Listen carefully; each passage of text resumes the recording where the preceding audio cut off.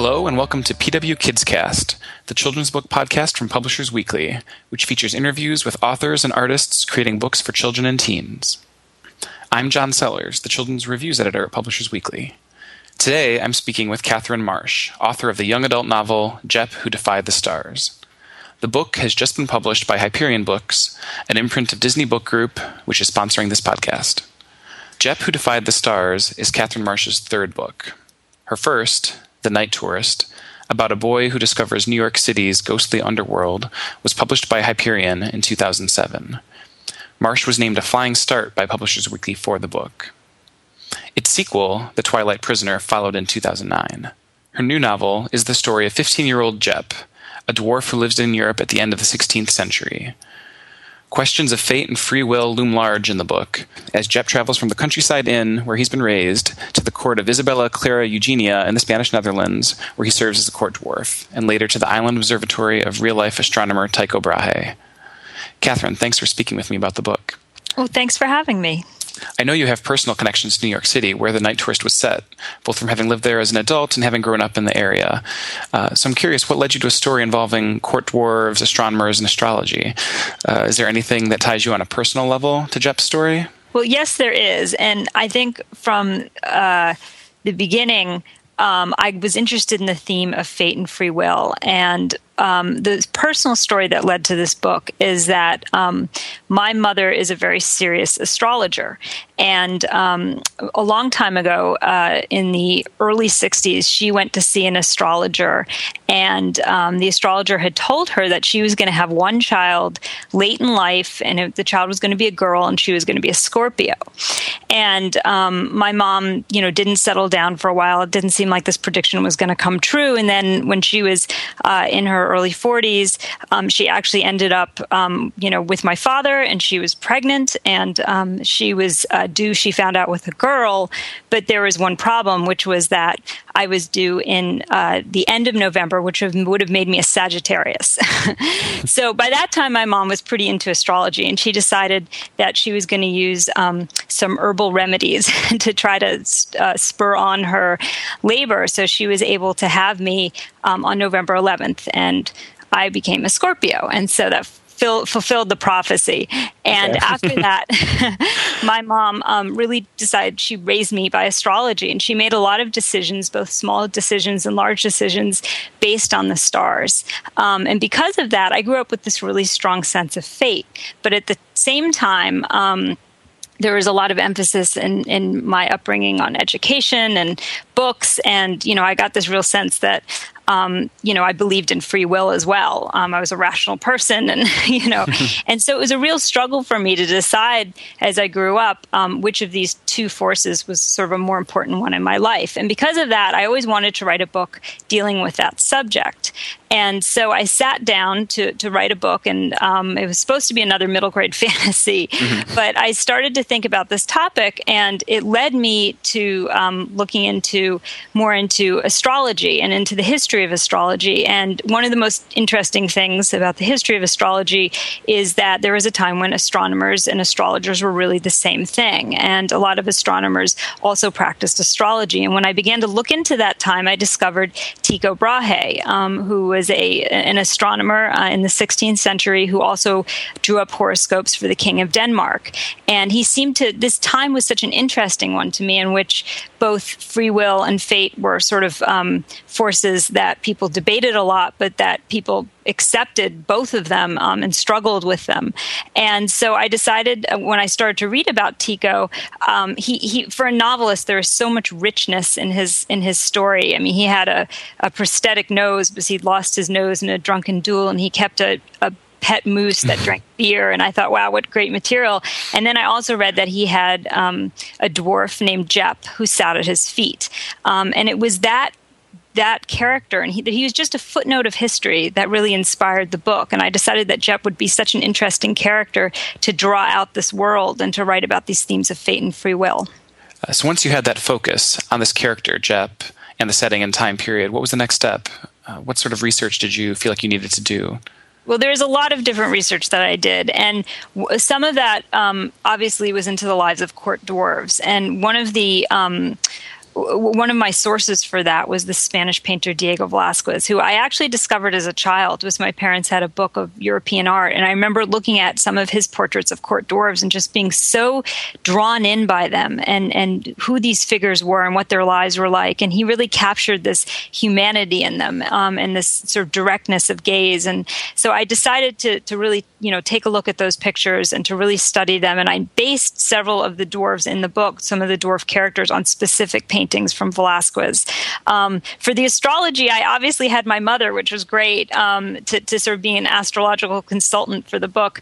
But I also looked to Shakespeare, who is a contemporary of Jepp and Tycho Brahe, and his plays are filled with astrological references, and there are a lot of contradictions in Shakespeare in terms of whether he himself seems to believe in fate or free will, and he himself struggles with this like many people of that time. So that was kind of a great inspiration for the book.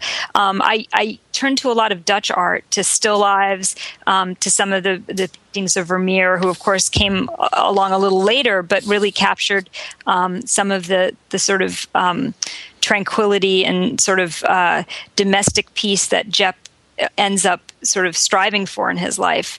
There are a couple of books that I found really useful that were about the lives of dwarves and also about Tycho Brahe and his particular world, which is so rich and full of historical details. I looked through some of Tycho's letters and correspondence to get some of the flavor of his voice and of the time and the way people wrote. And I also tried to sort of get a very distinctive voice for Jepp. And even though he would not have spoken English, I tried to create a sort of a version of English that would have that had a particular sort of old and antiquated feeling. And I did that by really referring often to the etymological dictionary and trying to get words that were, not in to choose words that were pre-1600 words that were in use before the 17th century. In terms of the setting, I know Tycho Brahe's observatory no longer exists, but it feels like a very real place in the book. Were you able to find a lot of information about it, either architecturally or about Brahe's time there, even though it was destroyed? There's quite a bit of information about it. There's a lot of scholars from all over Europe came to Uranienburg, to Tycho's castle, and so there's a pretty good written record of some of the things that were there, and and plans and pictures and things like that that really gave a good sense of what the place was like. So I drew upon that. And even though I wasn't actually able to go there myself, I was able to use some of that to create that world. Going back to the research of the lives of court dwarves, I imagine that might have made for some unpleasant reading. How widespread was the use of dwarfs as entertainment at the time? What's so interesting, and this is something that Jepp himself learns in the book, is that there's this history of court dwarves that dates really back to the Egyptians. I mean, the Egyptians, the Chinese emperors, all sort of different royals and sort of nobles in Europe surrounded themselves with dwarves. And so this was a sort of longstanding practice. And the treatment of dwarves really could range from them being treated as real companions to them being put in these situations that were very demeaning to them. And so it did make for a very sad reading because particularly in some courts, there was less respect for them and they were treated, as curiosities and freaks. And yet, you can see in those paintings of Velázquez what a deep inner life a lot of these dwarves had. And what was so interesting to me was that duality of being treated so poorly and yet being allowed into this inner world of these European courts and being able to see, what really goes on there from a sort of front seat view. Mm-hmm. And as far as I understand it, some of the indignities that Jepp and the other dwarves face in the book are based on things that took place in real life, whether it's Jepp popping out of a pie or Leah being dressed up like a bird and kept in a cage. Have all those things be real things rather than things that I just made up and thought meaning. I mean, I tried to choose real things like the pie and like having to dress up in costume and things like that that really were part of the historical record. Mm-hmm. And I just loved to sort of read about that and about their status as outsiders, because I think at first, you might think that this is a book about somebody who has nothing to do with your own life. But the more you read about the lives of the court dwarves, you realize that they really were, as outsiders and insiders at the same time, that they capture something about us and about the experience, particularly of adolescence, where you're both an insider and an outsider. Mm-hmm. And going back to what you were saying about the relationship between astronomy and astrology, it is it's such a fascinating period in that these scientists are working to map and better understand sort of the movements of the stars. Yet there's at the same time they're making star charts and sending them to royals and everything like that. How long was that? Did you get a sense through your research and study how long that sort of duality continued, where the two sort of sciences, so to speak, were really closely entwined like that? It continued for a little while after this. I was sort of interested in this period because for a long time I've always loved the Dutch Golden Age, and that's period that happens just after the story takes place.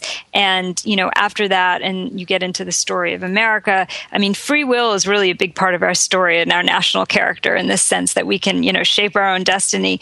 And it really comes out of the science. The science continues to sort of veer toward that direction.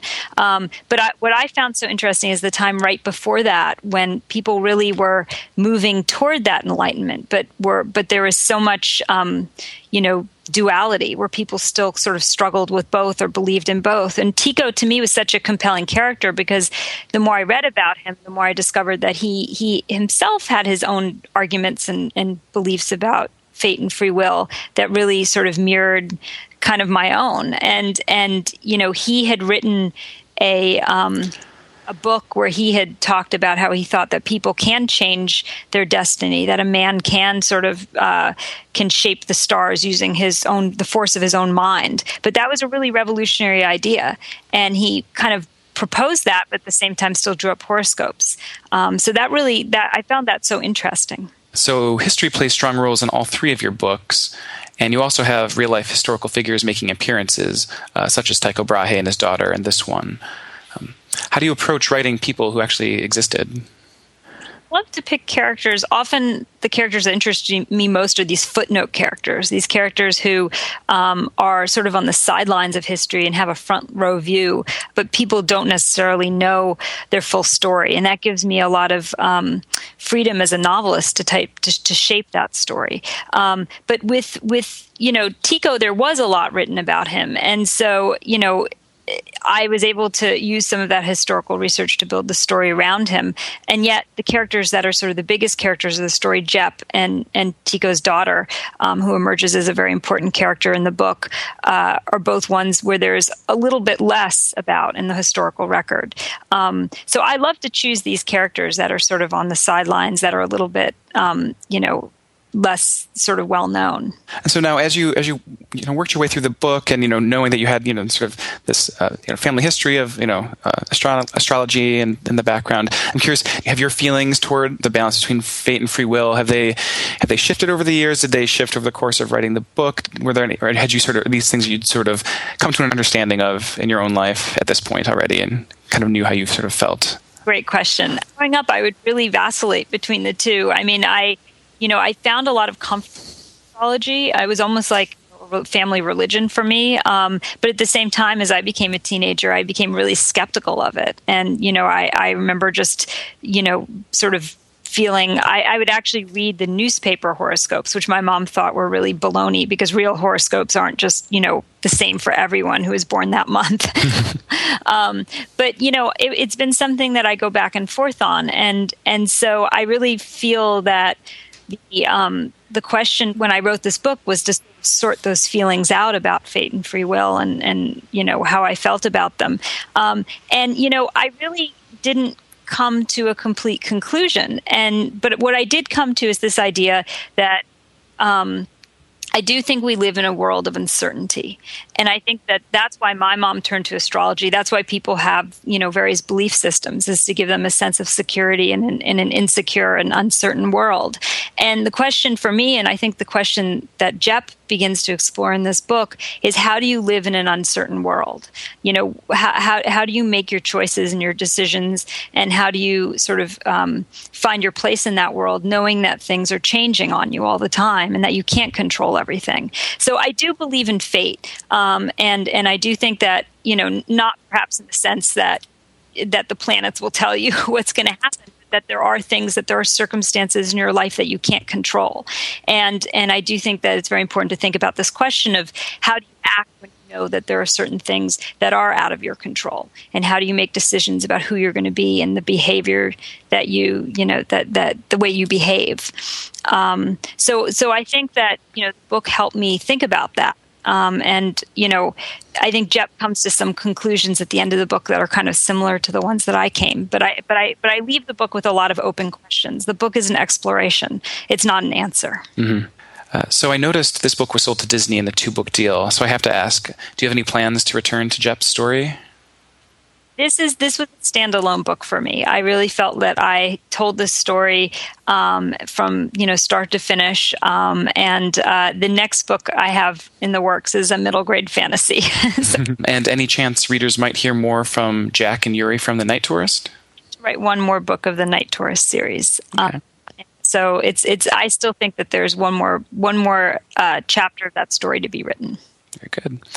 And finally, when we first spoke way back in 2007, when your first book was published, and right then you were about to give birth to your first child, and now I understand you have 2, right? Yes, I do. Congratulations. So I'm curious if having had children 2 now, and especially now that your children are getting older a little bit, you're reading with them, I assume, if that's shaped or changed the way you write or think about your writing. Sure. Well, my son and I are reading James and the Giant Peach right now, which is a great book, and it's just so much fun to rediscover those books with him.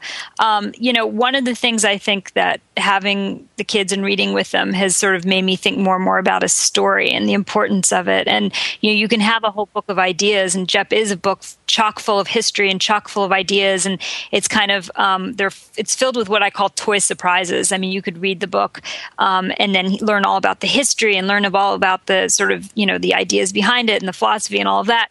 But the book needs to succeed first and foremost as a story about someone that you develop a relationship with and care about and want to know what happens to them next. And I think my children keep reminding me of that when I read with them, that's so important, that's a book lives and dies on whether you care about the characters and what's going to happen to them.